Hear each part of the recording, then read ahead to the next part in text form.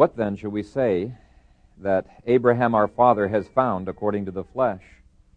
For if Abraham was justified by works, he has something to boast about, but not before God. For what does the Scripture say? Abraham believed God, and it was accounted to him for righteousness. Now to him who works, the wages are not counted as grace, but as debt. But to him who does not work, but believes on him who justifies the ungodly, his faith is accounted for righteousness. Just as David also describes the blessedness of the man to whom God imputes righteousness apart from works. Blessed are those whose lawless deeds are forgiven and whose sins are covered. Blessed is the man to whom the Lord does not impute sin. And chapter 11, verse 6. And if by grace, then it is no longer of works. Otherwise, grace is no longer grace. But if it is of works, it is no longer grace. Otherwise, work is no longer work. Amen. You may be seated. Today is the second sermon in our series where we're going through just a few of the foundational issues that drive our church's vision and that get us excited, at least get me excited and enthusiastic about the extension of God's kingdom. And last week we looked at the hope that drives our vision. And that hope, what we called post-millennialism, has been such a motivator in my life, such a faith builder in my life, that it absolutely revolutionized almost every area of my thinking and actions when I first came to that doctrine. I hope it does the same for you. I hope it's a faith builder. I hope it's a hope builder in your lives as well.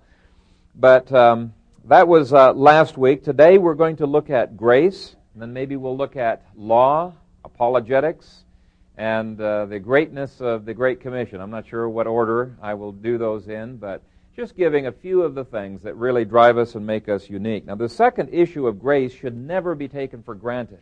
Apart from grace, the things that God has called us to do are impossible to achieve. A lot of times we don't believe it. In fact, I'm convinced a lot of times we as Christians go about and do things thinking we're doing them in the power of the Spirit. We're really doing nothing that any unbeliever can't do. We're doing them in the power of our own arm of flesh. And we really do need to understand this concept of grace. Grace is God's riches at Christ's expense, His supernatural riches at Christ's expense. It's God's undeserved favor. It's His enabling. It's His empowering so that we can live the Christian life as we ought. Now you might wonder, why do we need to devote an entirely new sermon to this subject of grace? We've just finished going through Ephesians chapter 1. And have spent several months on it, going through it phrase by phrase. And that's true. That is a fantastically rich chapter on grace, and we're not even going to duplicate what we looked at in Ephesians chapter 1. And my goal today is to fill out the picture of grace by looking at grace in light of all of God's attributes. And then secondly, what I want to do is by using that methodology, by looking at this attribute of grace through the lens of the other attributes of God, I hope to show what grace is not. Because I think when we look at the antithesis of a doctrine, what it is not, that many times it really fills out and helps us to understand what grace is. And there's so much faulty thinking on the subject of, everybody talks about grace, don't they? Cults talk about grace. Roman Catholic Church does. Everybody talks about grace, but we've got to understand what exactly is grace. And I think the best way to look at it is what it is not. I think it was, who was the L'Abri guy, Bob? Francis Schaeffer. He was saying, you've never really truly taught something until you've taught what it's not. Antithesis is absolutely critical. A lot of people are willing to affirm truth, so long as you don't criticize the error, okay? Because then that's starting to step on toes. You can believe whatever you want to believe, right?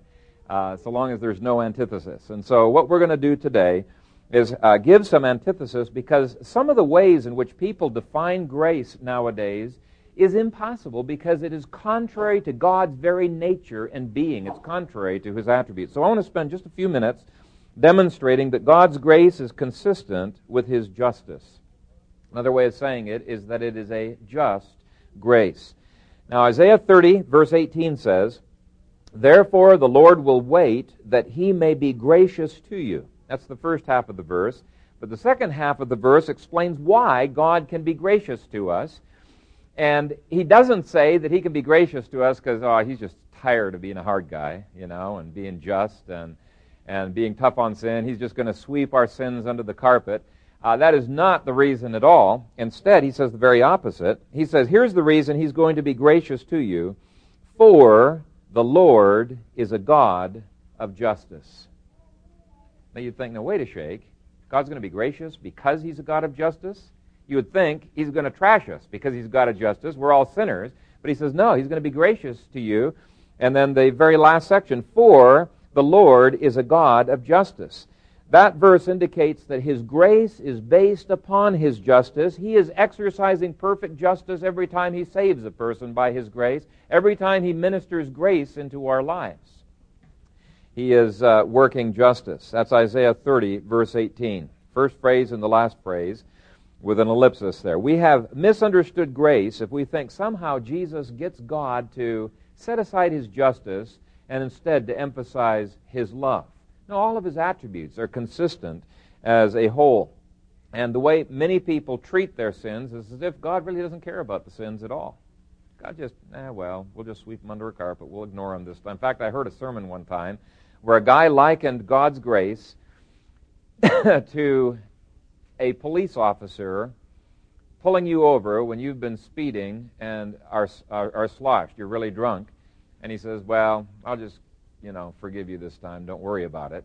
No, a police officer would be in trouble. And the Scripture indicates God would cease to be a just judge. In fact, God would be a sinner if he let sinners off the hook of his justice. He would be inconsistent with his very being and with his very nature. So that's not grace at all. And though Numbers 14, verse 18 says that God delights in forgiving sins, he goes on to say he by no means clears the guilty. And this is what was so puzzling to Martin Luther and some of the other reformers. Now, wait a shake. God delights in forgiving sins, but it says over here, he will by no means clear the guilty, and it's right in the same verse. What is going on here? Well, he was saying his grace is a just grace. And I'll dig into this a little bit more detail. I want you to follow with me in Exodus chapter 3. We're going to look at a few scriptures that show how impossible it is for God to violate his justice. He gives grace to his people. Exodus 23. And let's look at verse 7. Keep yourself far from this matter. Do not kill the innocent, for I will not justify the wicked.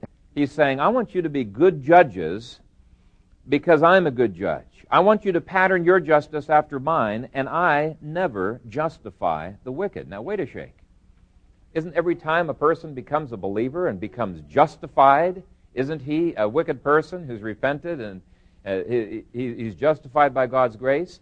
I want you to notice how stark the contrast is in the Scripture, sometimes within the same verse, and there's a key that unlocks it that makes it not a contradiction, but an absolutely marvelous gem of God's grace. Look at Exodus chapter 34. Exodus 34 and verse 7. Keeping mercy for thousands, forgiving iniquity and transgression and sin, by no means clearing the guilty. There it is again. And you might wonder, and some of the reformers were puzzled over this. How can he forgive iniquity, transgression, sin, but by no means clear the guilty? Isn't the forgiveness the clearing of the guilty? If they're sinners, aren't they guilty? But those two things are juxtaposed in a way that is very puzzling for some people. Turn with me to Proverbs 17. Proverbs 17 and verse 15 to see how strongly God feels about this. This is not just a slip of the tongue. This is something that comes from the very core of God's being. He says it's an abomination to do otherwise. Proverbs 17 verse 15, he who justifies the wicked and he who condemns the just, both of them alike are an abomination to the Lord. See, the way many people see God's justice and God's grace operating, if human judges were to imitate God, things would be a disaster in the nation. He says here, letting an ungodly person off the hook or condemning a just person, that's an absolute abomination to the Lord. It makes him disgusted. Okay, Proverbs 24. Proverbs 24, verses 23 through 24.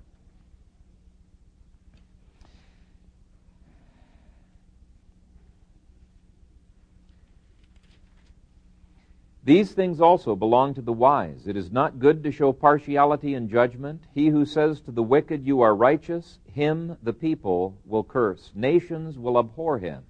But those who rebuke the wicked will have delight, and a good blessing will come upon them. Nahum 1 verse 3 says, the Lord will not at all acquit the wicked. Not at all. So if you're wicked, if you're a sinner, you're condemned under the Lord. In fact, that's what John 3, if you read John 3:16, you keep on reading, it says that those who are not in Christ, they abide under the wrath of God. His wrath continues to abide on them. And so I don't think anything could be clearer than the fact that God never sweeps sin under the carpet. God would cease to be God if he ceased to be just. And you know the story. It's been told many times in the past of how Jesus Christ became our substitute. He took our name. He took our sins. He went into the courtroom, as it were, was condemned for our sins, pled guilty, was judged, not only faced the torment of men, but faced the torment of the Father. And in place, he gave to us his name. By the way, that's the reason why it says in the Scripture that we died with Christ, and our life is hidden with Christ, and we are not our own because we've been purchased with a price. We are dead men and women and children. And dead men can't do anything on their own. As far as the law is concerned, they don't exist. They can't enter into contracts. They can't buy and sell. They can't do anything. They do not exist. And the moment we begin to operate in our own fleshly strength, what we are saying is, I don't need to pray in the name of Christ. I don't need to heal in the name of Christ. I don't need to do my work in the name of Christ or through his empowering. I can do it with my own arm of flesh, which means you're alive again. What happens when you're alive again? You're under the condemnation of the law, and you're under the condemnation of God. Apart from Christ and our life being wrapped up in him, we are nothing. Everything that is of any good flows from Christ into our life. That's why Paul says, I know that in me, that is in my flesh, nothing good dwells. But he says, I can do all things through Christ who strengthens me. And so we need to take seriously this whole area of that legal imputation of Christ's righteousness to us, the legal imputation of our sins on Christ, where there was this substitution. And because the law of God does not allow for double jeopardy, in other words, you can't punish for the same sin twice. If Jesus is our substitute, if he bore that, what God says is Phil Kaiser died in 30 A.D. Deb Haynes died in 30 A.D. And therefore, there is no more that the law can do against him. When we take the name of Christ, then, we are living as Christians, and that's why we have to pray in his name. We have to heal. We have to do everything in his name. We have the power to live as we ought. Now, because of that transference that happens from us to him and him to us, he can be perfectly just. He didn't sweep sin under the carpet, did he? No, every sin we've ever committed and will commit was born in Christ's flesh. And so he takes sin very, very seriously. And grace is not cheap. It's free to you, and it's free to me, but it's not cheap. It costs Christ everything. Let's look at another attribute, and it's a holy grace. God exercises his grace and holiness for the sake of holiness, and if he failed to, he would cease to be who he is, because all of his attributes affect all of the other attributes. They are linked together. Paul says in Romans 6, verse 1, that we have totally misunderstood grace if we say, shall we sin, that grace may abound? And he says, certainly not. How shall we who died to sin live any longer in it? Grace flows from a holy God to make his people holy. Titus 2, verse 14 says, who gave himself for us that he might redeem us from every lawless deed and purify for himself his own special people, zealous for good works. So here's the question. Are you zealous for good works? That's what God's grace produces. So we're examining, is the grace of God really at work in my life? Am I zealous for good works? Those who use the doctrine of grace to excuse their sins are not even believers. They are counterfeits. They are fakes. And the way we know is because there are so many scriptures, like Titus 2:14 says, God's grace always produces holiness in his people. It produces a zeal and a love for his law. When we take it carelessly, we're not believers. We are headed toward hell thinking we are believers, but we are not. And there are going to be many on that day who will say, Lord, Lord, have we not prophesied in your name? Have we not done this and that in your name? And he says, depart from me, I never knew you. How did he word it? Depart from me. I'll get it. 7:21, I believe it is. Many will say to me in that day, Lord, Lord, have we not prophesied in your name, cast out demons in your name, done many wonders in your name? And then I will declare to them, I never knew you. He didn't say, I knew you once, but you lost your salvation, and now I don't know you. No, I never knew you. Never were regenerate. I never knew you. Depart from me, you who practice lawlessness. And so his holiness, his grace produces holiness within us. Ephesians 2:10 says that even though we are not saved by works, and that's very, very clear, it says we are his workmanship. That's God's grace working through us. We are his workmanship, created in Christ Jesus for good works, which God prepared beforehand that we should walk in them. And so the fact that we believe that you can never earn God's grace by your works is not the same thing as saying that God's grace does not produce good works in us. Okay? 1 John says you're a liar if you say that you know God, but you're walking in the darkness.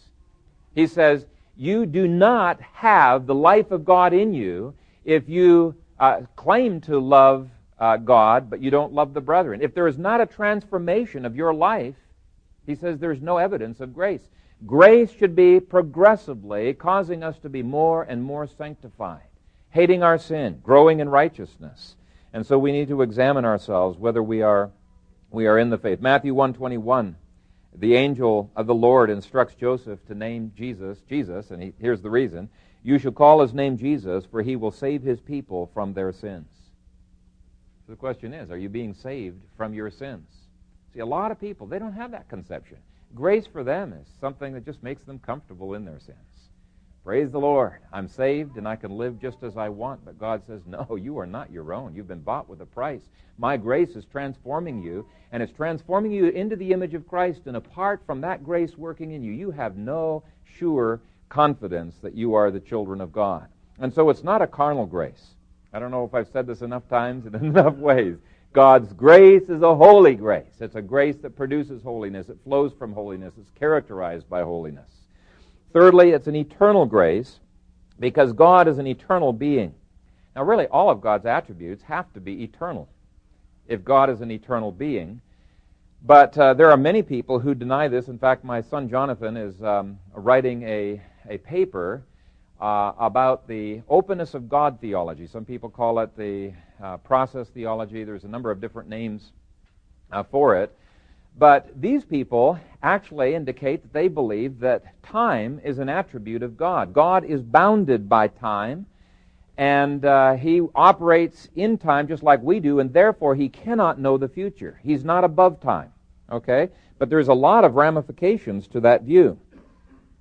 In fact, their view of eternity, they've completely... See, we believe eternity is separate from time. Time is a created thing. They say, no, time's always here. And eternity is simply a succession of points of time for them. But let me read to you 2 Timothy 1, verse 9. This says that grace was given to us before there was any time. Who has saved us and called us with a holy calling, not according to our works, but according to his own purpose and grace, which was given to us in Christ Jesus before time began. Let me read that last phrase again. Grace which was given to us in Christ Jesus before time began. Now this gives some people real heartburn because they don't want grace given to them from eternity. If it was given from eternity, that means God knows the future, and it means that the future is certain. The future is determined. And that's one of the reasons why openness of God theologians like Clark Pinnock and Gregory Boyd deny that God can know the future. They insist God has to be in time, bounded by time, just like we are. They want grace given after we have done something. Otherwise, they feel like they're not in control. Well, let me tell you something, brothers and sisters. We aren't in control, are we? We're not in control at all. And you know what? God gives us these doctrines to humble us, to make us realize we are dependent upon him. In him we live and move and have our being. Our very breath comes from him. God's grace didn't come to you because you believed and repented. You believed and repented because God's grace came to you. Praise the Lord. I mean, that's the only way we could. We believed through grace, it says in Acts. And this scares some people because it means that grace is dependent upon God's character alone and upon nothing that is within us. Now, we call this aspect of grace unconditional election. Unconditional election. It means that when God elected His people, He didn't look down the corridors of time and say, okay, it looks like this guy's got faith, this guy is going to come to me, and so I'm going to go ahead and choose them. God, if He was to look down the corridors of time, He'd say, they're all chasing, their own desires, and they're all turning away from me, they're all rebelling. Who am I going to give grace to? Because there isn't anything in them that I can see that would make me want to choose them. And so God chooses individuals, and because of His grace, chosen and given to them, they come to faith. Let me read you a passage from Romans 9, verse 11. It says, "So then it is not of him who wills, nor of him who runs, but of God who shows mercy." He says it's not based on anything that's in us, not on our will, where it goes. It's based entirely upon God. On Jacob and Esau it says, "For the children not yet being born, nor having done any good or evil, that the purpose of God according to election might stand, not of works, but of him who calls. It was said to her, the older shall serve the younger. As it is written, Jacob I have loved, but Esau I have hated." He says the reason that he made that declaration before they had done any good or evil, before they'd even been born, is so that people would realize His grace had nothing to do with anything that was inside of them. What it had to do with was God's sovereign free pleasure, where He delights in saving men and women. Now again, this scares some people because they think that grace is determined by eternity, not in time. But you know what? When you think about it, the other is scary. Far more scary. To think that that grace is bounded by time means that God can be blindsided. And that's exactly what process theologians have said, that God is taken by surprise many times, and there are things that have frustrated His plans and His purposes because His desire was to give people free wills so that they would not be robots. By the way, we don't believe people are robots either. I think that's a misunderstanding. But as a result, He can't control things in history, and so that would be a scary thing, because here's somebody, maybe God wants to come to faith, and he would have come to faith except for some chance event came along and he dies early, and so he goes to hell. And there's another thing that frustrates God's purpose. Maybe 1,000 years from now, something else will frustrate God's purposes in terms of my persevering. If things are outside of God that determine the issues, then God's not the sovereign. But anyway, we'll get to that under sovereignty. This is what Romans 11:5 speaks of as the election of grace. It is not determined on us, it's determined on God, which means if God does not change, we can have a real security and assurance in Him. Let's look at the related concept. This is point number D, God's sovereign grace. Now, sovereignty is one of the attributes of God, and I think most everybody acknowledges God is sovereign.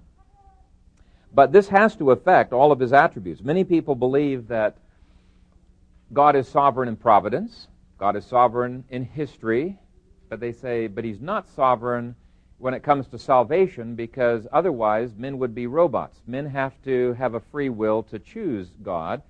But the question then comes, well, how could He be sovereign in history then, and in providence, because that's dealing with human wills all the time as well, right? And so there's not a consistency there, but God never violates the will. Men freely choose what they want to choose, but they are only going to want to choose sin and rebellion apart from God's grace changing them. Anyway, let's deal with this whole issue of sovereignty.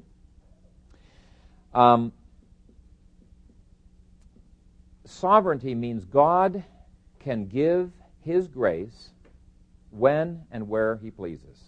In a nutshell, that's what it means. He's not under obligation to anyone. He gives it when and where He pleases. And what has happened in my theology when I was growing up, and in the theology of many others, is that the almighty free will of man has superseded the free will of God. And I think those are the only alternatives. Either man is sovereign or God is sovereign. I don't think there can really be another alternative. God's sovereignty means God is in charge. He determines where, when, and to whom He will exercise His grace. And one of the sure signs of whether you are self-centered in your relationship with God is whether or not you delight in the sovereignty of God or whether you hate it. Romans 8 says, when the Spirit of God works in your heart and transforms your life, you find security in God's sovereignty. You find delight in God's sovereignty. The very next chapter, Romans chapter 9, says, if the flesh dominates, you're going to hate the sovereignty of God because it's in opposition to what God does. Now, I've already read some from Romans 9. I think this is one of the strongest chapters in the sovereignty of God, though there is a bunch of other ones as well. And I want you to turn there with me, and we're going to read a few verses that indicate that He is sovereign, not just in other attributes, but His sovereignty affects His attribute of grace as well. Romans 9:14 and following. Okay. What shall we say then? Is there unrighteousness with God? Certainly not. For He says to Moses, I will have mercy on whomever I will have mercy, and I will have compassion on whomever I will have compassion. Now that's a succinct definition of the sovereignty of grace. Sovereign grace means God can give His grace to whom He will, or withhold His grace from whom He will. Verse 16, so then it is not of him who wills, nor of him who runs, but of God who shows mercy. He's saying it's not man's free will that's the key issue in salvation, it's God's free will that is the key issue in salvation. For the Scripture says, to the Pharaoh, for this purpose, this very purpose, I have raised you up, that I may show my power in you, and that my name may be declared in all the earth. Therefore He has mercy on whom He wills, and whom He wills He hardens. You will say to me then, why does He still find fault? For who has resisted His will? Now this is one of the most frequent arguments against the sovereignty of God. Well, that just makes men robots. People, if that's the case, nobody can resist His will. And Paul preempts that argument immediately by saying, no, you've totally misunderstood the sovereignty of grace. You're resisting God's will right now. What do you mean, who can resist God's will? That's the only thing that unregenerate men do. Verse 20, but indeed, O man, who are you to reply against God? Will the thing formed say to him who formed it, why have you made me like this? Apart from God's grace, that is all that unregenerate men can do, is resist God. And the more that God removes His restraining hands, the more they plummet into hardening of their own hearts. Now, in Romans 1, Paul has already dealt with this issue, and he has talked about God giving men up unto a depraved mind, right? And when He gives them up, immediately, of their own nature, they become hardened in their hearts. And here's the way that I've illustrated it many times, and the old-timers here know this illustration quite well. But how can God control sinful events like the crucifixion? And He controlled, many, many details of the crucifixion without being the author of sin, without being tempted by sin or tempting others by sin, none of which God does. And here's the way that I've illustrated it. The only thing that holds this book from falling to the ground of its own nature, gravity will pull it to the ground. The only thing that keeps it is the restraining power of my hand. I don't have to slam it down to the ground for this to fall to the ground. All I have to do is remove my hand, and of its own accord it will fall to the ground. Well, the same is true of unbelievers. The Scripture says that their depravity, their nature, will of its own accord go into every form of sin and rebellion. And what is restraining them and what is enabling them to be much better than they could be, to have righteousnesses, outward righteousnesses, which are still as filthy rags because of the disposition of their heart, but he says what's restraining them is God Himself. He keeps them from becoming worse than they are. Now in Romans 1 he says, there are times where they've resisted. Finally God says, okay, I'm going to give them up. He withdraws His hand. He gives them up to a depraved mind, and they become increasingly hardened. And it talks about homosexual behavior, all kinds of different things that people can get into. It manifests itself in different ways, but it's just like what he talked about with Pharaoh. Who hardened Pharaoh's heart, Pharaoh or God? And the answer is both, right? God, most of the times it mentions God hardening Pharaoh's heart. So God did it. But in Exodus it also mentions Pharaoh hardening his own heart. And they're both true. You see, the situation is God restrained his heart from being as hard as it could be. He didn't deserve this restraining grace, but when God gave him up to his own depraved mind, God's not at fault for his sin. He immediately begins to plummet. So who's hardening his own heart? It's Pharaoh hardening his own heart. But why did he harden his heart? It's because God let him up. And so both really are true. Now, that's background that Paul has already given on this issue. But I find it interesting that Paul doesn't appeal to that in his argument here. He assumes that. He knows that the objector isn't interested in this answer. The objector, his idea is God's not fair to save some and not to save others. And so he's dealing with the fairness issue, and he's saying, look, guys, if you want God to be fair, we're all going to be in hell. Forget this fairness thing. That's scary. Let's not talk about fairness, because we'll be all in deep trouble if we talk about that. Let's keep reading in Romans 9, beginning at verse 21. Does not the potter have power over the clay from the same lump to make one vessel for honor and another for dishonor? What if God, wanting to show his wrath and to make his power known, endured with much long suffering the vessels of wrath prepared for destruction, and that he might make known the riches of his glory on the vessels of mercy, which he had prepared beforehand for glory, even us whom he called, not of the Jews only, but also of the Gentiles. Paul is saying that God has the right to bestow his grace on unworthy sinners, and to make, he's using the analogy here of clay, to make it into a beautiful, beautiful vase. That's a vessel fitted for glory. Did that vase, did that clay deserve to be made into that? No. It's just clay. It's dirty. And he says he has the right to make out of that same clay a vessel fitted for destruction. God has the right to do either. Really, he has the right to send everyone to hell, just like he did with the angels. There are elect angels, there are non-elect angels, but he didn't give anybody a second chance. Right. Once they fell, they were lost. Now, that is such a humbling doctrine, and I think that is the beauty of that doctrine. It prepares people for grace, because apart from grace, there can be no, apart from humbling, there can be no grace. In James, it says, God resists the proud, but he gives grace to the humble, and it says he gives more grace, to those who humble themselves in the sight of the Lord. Now, there are some Reformed people who have been kind of cautious about this whole area of predestination. They say, oh, man, that's a tough doctrine. You ought to only talk about that with mature believers, but don't do it with young believers. Don't do it with unbelievers. That's totally contrary to the methodology of Scripture. Who was the ones that Jesus spent most of his time talking about predestination with? It was unbelievers. And the reason he talked so much about predestination and God's right to judge or to save is because he wanted to humble people and bring them to the place where they are ready for grace. And God's purposes over and over in the Scripture are seen to be much the same. Humbling the pride of man. Now, let's go on to point E. We have totally misinterpreted the sovereignty of God if we believe that it shows God to be selfish and self-serving. See, people say, well, that's what a horrible God, that God would make all of these people that are going to hell just so that he can save some. Well, you can turn that right around for the Arminian and say, now, God knows that there are going to be many people who are going to hell, and just so that people can have this free will, he's willing to have so many people go to hell. It fits either shoe, either way. What we have to say is God is just in whatever he does, and whether it goes against our grain or not, we must submit ourselves to the Scripture. But anyway, here's a doctrine that can help you out in giving a balance on this, and it's called the doctrine of aseity. A-S-E-I-T-Y. Maybe I wrote it down in the outline there.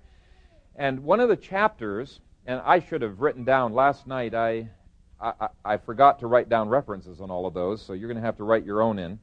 But Exodus 3 is a fantastic chapter dealing with the aseity of God. I am that I am. God declares himself to be the self-sufficient one, the one who has no needs whatsoever. He is the great I am. In fact, there is so much of a self-sufficiency that he overflows in providing for the needs of other people. And so God says, are you hungry?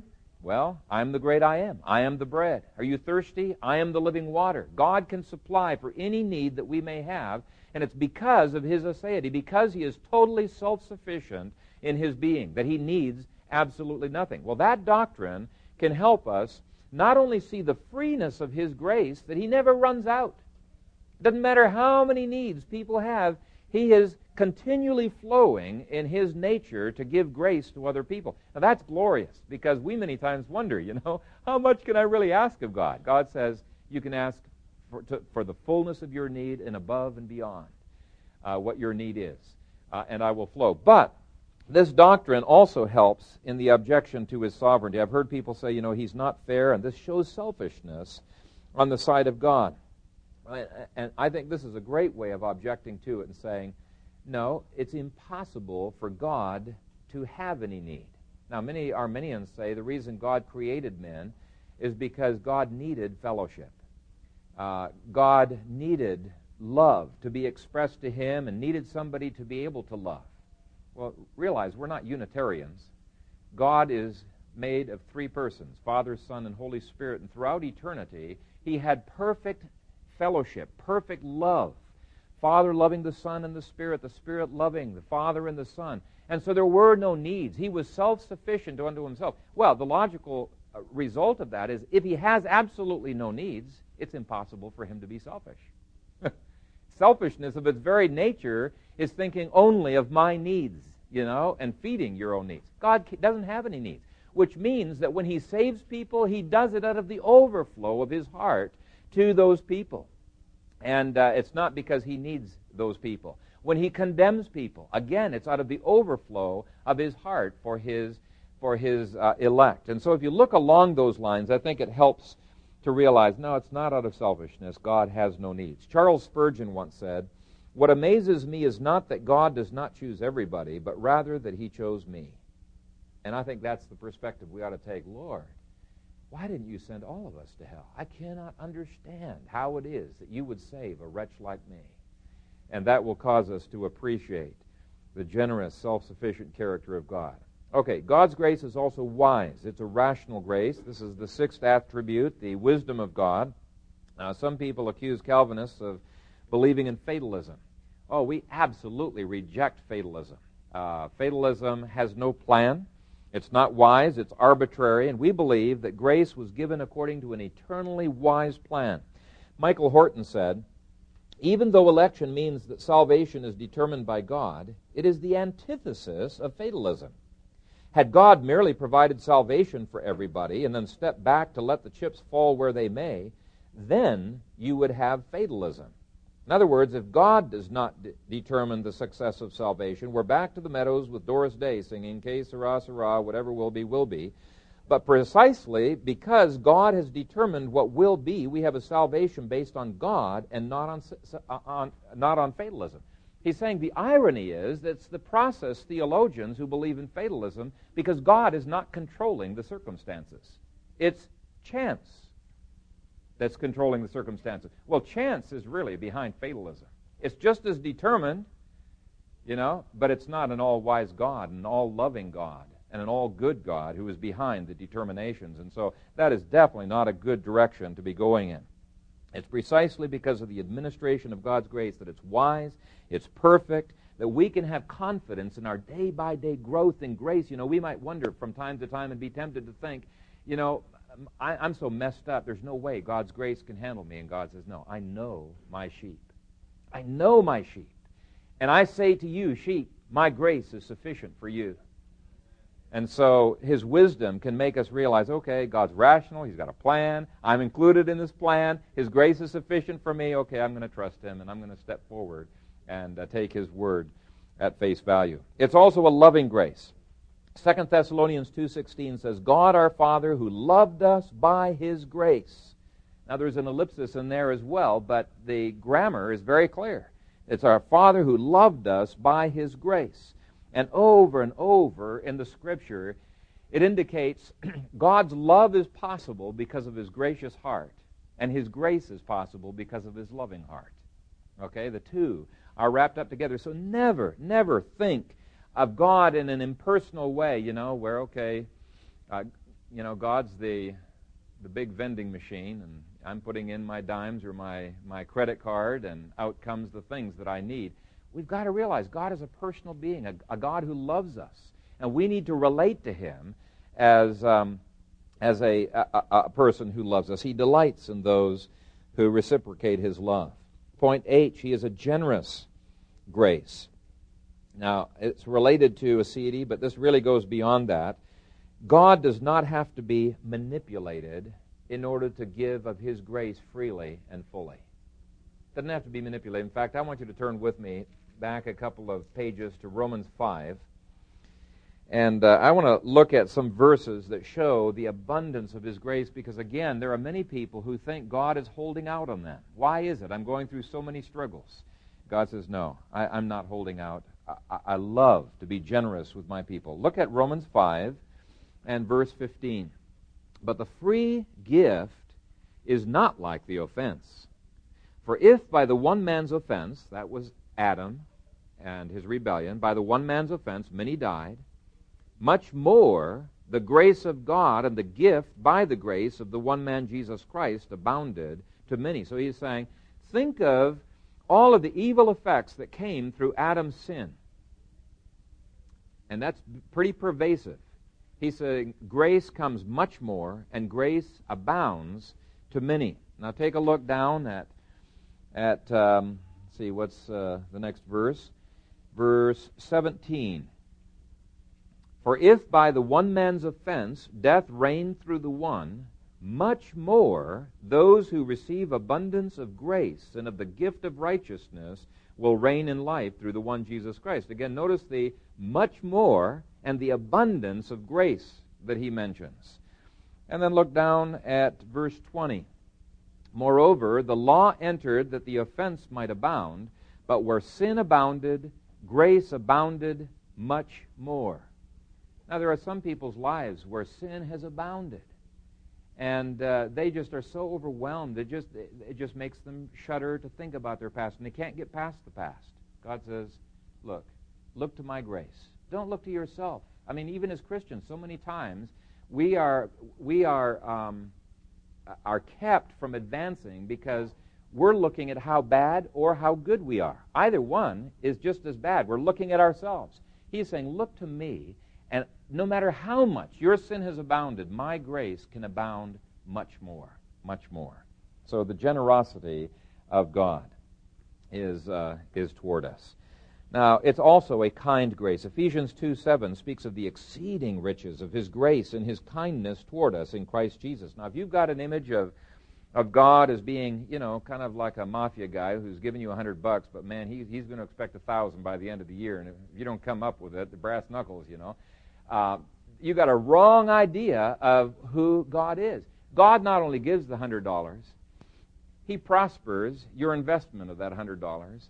And as you give, he gives more. You can never outgive God. And so don't think of God in the sense that, boy, he's going to extract every pound of flesh he can get out of you. No, God is generous. Everything you have of any value has come from him, even our very physical bodies come from him. And he's kind, he's gentle, he's considerate, he's loving. A bruised reed he will not crush, it says. He does not extinguish a flickering flame. Sometimes we feel like our flame's about ready to go out. Lord, I don't think I can handle much more. God's not going to pluck it out. He's going to fan it. He's going to say, no, I'm for you. I love you. And he does love his own. Okay. Powerful grace. Too many people are discouraged because they forget this, and I've probably read this to you. I'm sure I've read this to you in the past. Well, maybe I haven't. But it's Harold Kushner. He's a rabbi who wrote the book When Bad Things Happen to Good People. And I just can't get over this perspective. Here's what he says. Bad things do happen to good people in this world, but it is not God who wills it. God would like people to get what they deserve in life, but he cannot always arrange it. Even God has a hard time keeping chaos in check and limiting the damage that evil can do. Man, that would be depressing to have a perspective on life like that, because we're getting blindsided, but if you think God gets blindsided as well, it's like you feel pretty hopeless. That's exactly the direction that process theology, openness of God theology is causing people to head. It's heading in a direction where God is constantly being blindsided, and there is no comfort whatsoever in that. Let me give you a couple of scriptures that I forgot to put in your outline. 2 Corinthians 12:9, and I won't read it, but it's a marvelous passage dealing with the power of God's grace being perfected in His weakness, being sufficient. Here's another one, Ephesians 3:7. The grace of God given to me by the effective working of His mighty power. It's powerful. Ephesians 1, we've looked at the incredible power that God manifested toward us. Now, I'm not going to spend much time on it, but the question of the perseverance of the saints, I think, it ties in with God's attribute of immutability. God can be counted on. He's not going to be changing up one day, down the next day, you know. No, He is a reliable God, and His grace is a reliable grace. And He says that what He has begun, He will complete until the day of Jesus Christ, Philippians 1 and verse 6. And so it speaks of His immutability. Point L is that God's grace is a consistent grace. Now, what I'm getting at here is that there is a unity in the Godhead where what one member of the Trinity does, the others are automatically involved in as well. You cannot separate what Father, Son, and Holy Spirit does. They are united and consistent.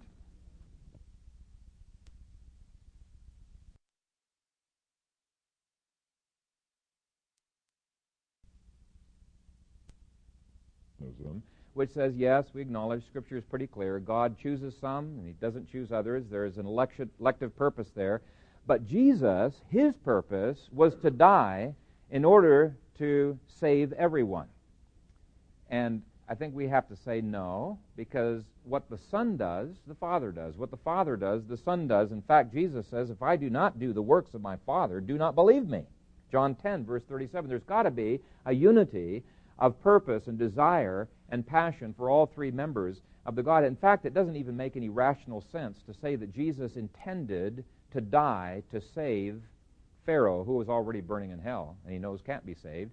If you're an Arminian and believe that God has foreknowledge of the future, which Orthodox Arminians do believe, you'd have to say the same thing, because God knows who is and who isn't. How can you say that He intends to try to save those whom He knows will never be saved? I mean, it just doesn't make any rational sense. So, well, I guess I was going to say not to be insulting, but that is insulting, isn't it? But it's Scripture. It is Scripture. It's not just pure logic, and it takes away the comfort of the gospel. Now, we could take more time. I'm not going to, and looking at other attributes. I think I've given you plenty of meat to chew on, and here's what I would encourage you to do. People are looking for different methods for meditating on Scripture. What we have just done here is a process of meditation that you can do, maybe over a course of several weeks in your devotions, where you're looking at just one attribute of God, wanting to worship God, understand who He is, but you look at that one attribute through the lens of all of the other attributes, and that'll help to bring a lot of scriptural issues to the surface. So I'd recommend that for your meditation. But let me just quickly zip through what practical difference this makes in our lives. First difference, I've already hinted at, is that it will produce humility. Produce profound humility in Nebuchadnezzar, humility in David, humility in Moses, most humble man. Well, he was the man who experienced the most grace in his life. It produced it in Paul, who saw himself as the chief of sinners. Now, why would Paul think of himself as the chief of sinners? He's got plenty of people in Corinth and in other places that have got all kinds of messed up lives, but he is so overwhelmed with his sin, he can honestly say, I see myself as the chief of sinners.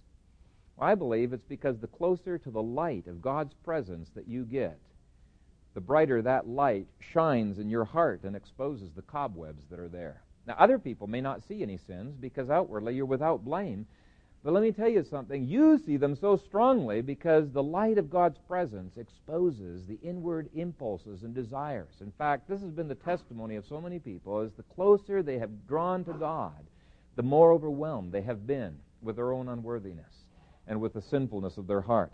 So, the nice thing about that, you say, why would that be nice, to see how sinful you are? Well, what it does is it realizes, I'm secure not because of my behavior, my performance. I'm secure because of Christ. And secondly, what it does is it helps you to not worry about what other people think about you. They may criticize you, and even if their criticism is off the wall and it's wrong, your attitude can be, I can let that go by, because if they really knew how bad I was, this is nothing. And so you're not going to worry about trying to impress people, right? You're here before God. God knows how bad you are. And if other people were honest, they would know that it doesn't matter how many criticisms come, they're just going to be arrows that fly right through and have nothing to stick because you're clothed in the righteousness of Christ. You're secure in Him. You can go forward and say, yes, I know I'm a sinner like you say that I am. Would you please pray for me? This is something I'm working on, and I'm thankful that God's grace is going to conquer it one day. And so you don't have to impress people. But it also gives us humility in how we treat others, because the more we see our own unworthiness, the less judgmental we're going to be of other people. We're going to be far less, when we see, these three fingers pointing back at us, we're going to be far less likely to be pointing the finger at others. We recognize, what we're going to do is we're going to say, brother, I'm concerned about you. I've gone through some of these same struggles, and I know I'm a sinner as well in other areas, but I'm concerned. You're destroying your marriage, or you're destroying this, and here's what God's Word has to say, and therefore it's not you and Him, it's God's Word that's bringing light to his situation. Humility. The second benefit is appreciation for all that God has done for you.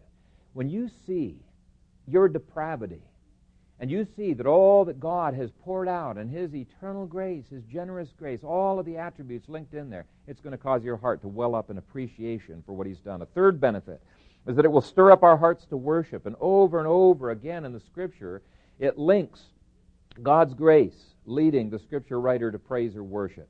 So, if you've ever wanted to grow in your ability to worship, start studying grace, right? And start experiencing God's grace in your life.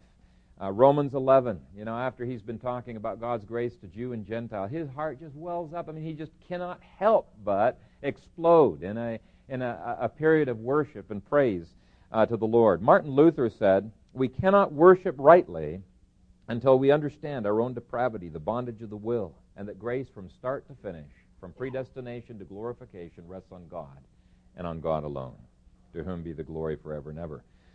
Jesus said that God's purpose in seeking people by His grace was so that they might worship. Well, you would expect that God's going to be stirring up worship in our lives if we've got grace in our lives. He seeketh such to worship Him. Another result the Scripture highlights is it produces holiness and service.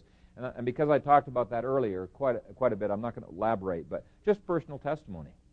It was when I came to the doctrines of grace and God's sovereignty, and I really understood the dimensions of this grace, that God produced in me such a passion for service that it overcame my fears, such a desire for holiness that it overcame the lusts of my flesh.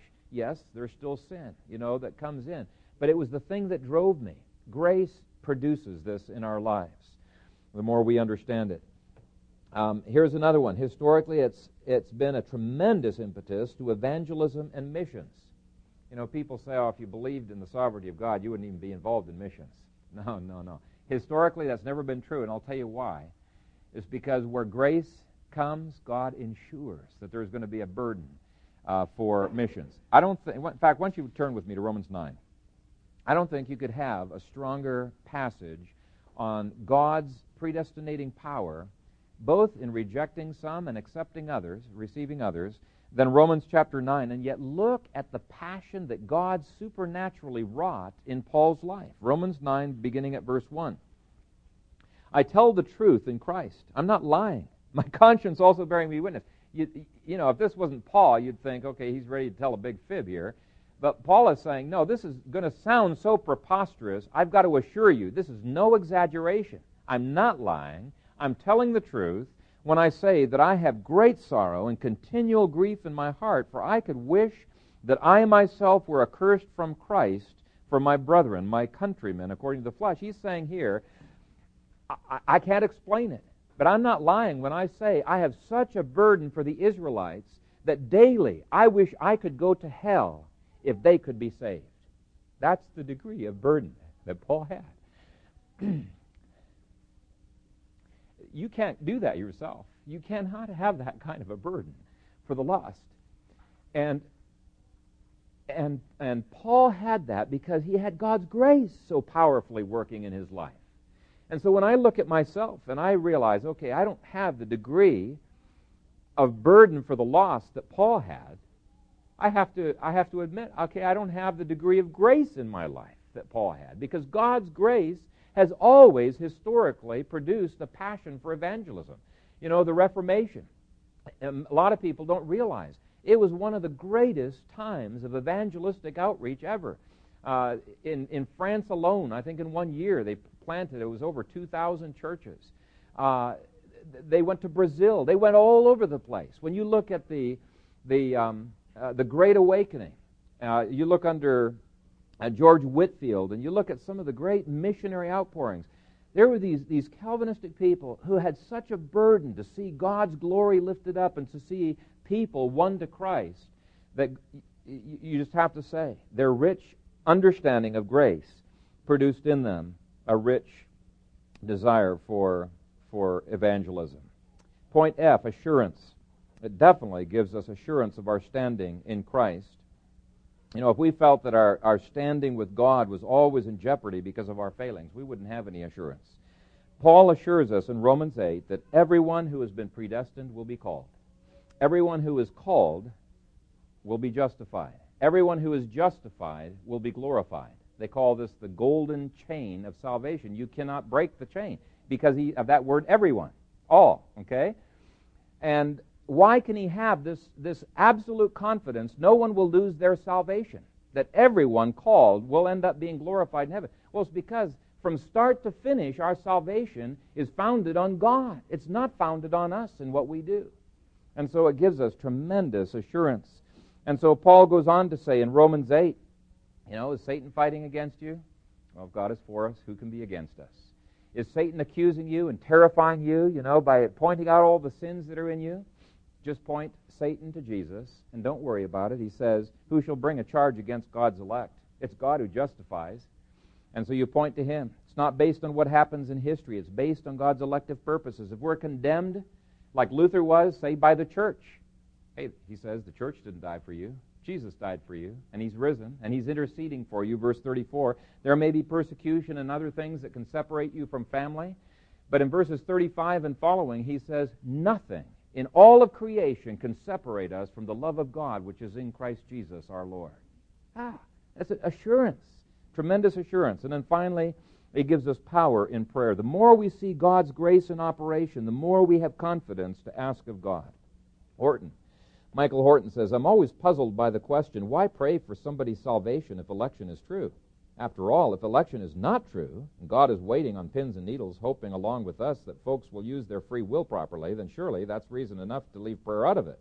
We might expect God to say, look, I appreciate the attention, but there's nothing I can do. It's out of my hands. I gave the person a free will, and now we'll just have to see what happens. On the other hand, if we see that God is a God who can break through the toughest heart, the toughest person out there, we're motivated to go to him because he's the solution, right? And so we're going to pray through because God says if we ask anything that's according to his will, which will? It's the revealed will, not the decretive will. It's his revealed will. That means he's stirring up our hearts to lay claim to these promises, and we just start claiming the promises and say, Lord, here's 2 or 3. We're gathered together. We're claiming your word, and we believe your word. God says, I'll do it. That's the kind of generous God we have, and he says he can break through into the toughest situations that are out there. Now, I've only outlined 2 keys to knowing the grace of God richly, and it's the same at the beginning of our Christian pilgrimage as it is in the middle and at the end, is repentance and faith. It's looking downward and it's looking upward to his grace. And he says, God resists the proud, he gives grace to the humble. Here's what J.I. Packer once said. He said that our view of God is like a pair of old-fashioned scales. Okay, you had those scales, you know, that are weighted like that. You put something on one end and it goes down, and put something on the other end and it goes up. And he says that when God goes down in our estimation, we go up. When we go down in our estimation, God goes up. And he says that's the only way it can happen. It always happens that way. The more self-esteem you have, the less you esteem God. The more you realize we are nothing, nothing in me, there is nothing good that dwells in me, the more your esteem for God goes up. And your comfort in God goes up. Michael Horton, in his book, Putting Amazing Back into Grace, says, never before, not even in the medieval church, have Christians been so obsessed with themselves. Never before have people entertained such grandiose notions about humans and such puny views of self. And I think that is a correct indictment of the spirit of our age today. We need a reformation. We need to bring the message of the Reformation to the churches, because it's through that message, I think, that the Lord may, in fact, spare this nation, because judgment begins at the house of God, and we're already seeing judgment in the house of God, everybody doing that which is right in their own eyes. But if God brings reformation to the church, well, maybe there's hope that He will bring reformation to our entire nation. And so that's what I would encourage you to do. Pursue humility, that's going down in your own eyes, and pursue faith, because when you've got humility, you're looking up, right? You're looking up toward God, and you're saying, Lord, even though I cannot do anything apart from you, I praise you that I can do all things through Christ who strengthens me. It's grace and grace alone. Amen? Amen. Let's pray. Father, I thank you for your grace. I thank you so much that you have poured out your grace above and beyond that which we could even ask or think. Father, you are the God who even stirred our hearts to even think about you in the first place, to give us faith, to make us uncomfortable with our sins, to draw us into joy and gladness in your presence. You are the God who finishes that which you have begun. And it is our desire, O Lord, to look to you, to honor you, and to be seeing ourselves being diminished as you are exalted. May you be exalted evermore in our lives as we are sanctified by your grace. And to you be the honor and the glory and the praise forever. Amen.